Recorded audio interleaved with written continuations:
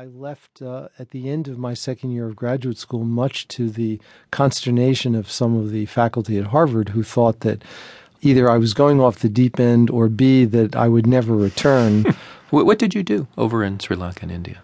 Well, in Sri Lanka, I was able to meet people who are contemplatives, who've spent their life training their mind and familiarizing themselves with their mind. Of course, the word meditation comes from the Sanskrit root, which in part means familiarization. These are people who were utterly familiar with the operation of their own mind in ways that I think are not common in the West because they've just spent so much time doing it. I then went off to India and had my first taste of intensive meditation practice. And this is kind of like meditation boot camp, where we're in retreat in complete silence and meditating for, more than 12 hours a day. It's very difficult to go through an experience like that and not really feel that your mind can be powerfully affected. So it sounds like what you're saying is that your interest in the science of the mind, the science of mindfulness, has very personal roots. It does have very personal roots. And, I became involved in psychology and neuroscience because I was convinced that if people can transform their mind, we can actually make the world a better place. But again, it sounds like you were challenging a fundamental idea about neuroscience, which is that, the mind is just what the brain does. In fact, I went to a talk not that long ago with a prominent neuroscientist, and he was asked, so what is the mind? And his definition was, the mind is what the brain does. That's not exactly your position, is it? No, it's not exactly my position, although I still would describe myself as saying that were it not for the brain, we wouldn't have a mind. Mm-hmm. However, having said that, I also would say that we can change our brain by transforming our mind. The involvement that I've had with the meditative traditions has convinced me that we should regard qualities like kindness and compassion and equanimity and happiness and well-being, for that matter, really as the product of skills that can be nurtured through training.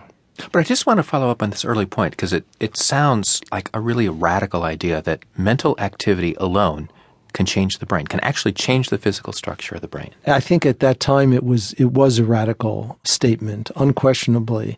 And the amazing thing is now, I think that the majority of neuroscientists would agree with it. No, I'm willing to bet that people who have read about you in the popular press actually know you best because of your work with the Dalai Lama and with a number of Buddhist monks. And I know this has been important to you personally. Can you take me back to the first time you met the Dalai Lama?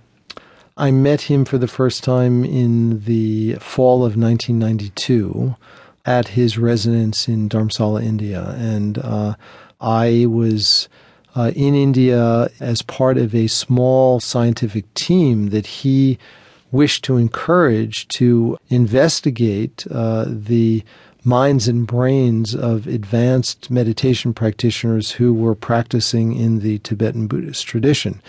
It was a very special moment. I was the spokesperson for this group of 4, and when you go in to meet the Dalai Lama, you have to go through certain security. He's considered a head of state. And I'm not a person who I'd consider to be very high anxious, but in the period where just after we were searched, I nearly had a panic attack, and it was because I could not envision how I was going to start the conversation. I just reflected, here I was about to meet His Holiness the Dalai Lama. I was flooded with all of this self-doubt. Why am I here? Who am I to be wasting the Dalai Lama's time? And we were ushered into a room. And the Dalai Lama came in, maybe 15 seconds after we were ushered into the room. And palpably, within less than 1 minute, all of my anxiety was completely and utterly and totally gone. And not only was my anxiety gone, but I felt more secure and more content than I had felt in a long, long time. So what happened in that first minute? The Dalai Lama has an amazing presence.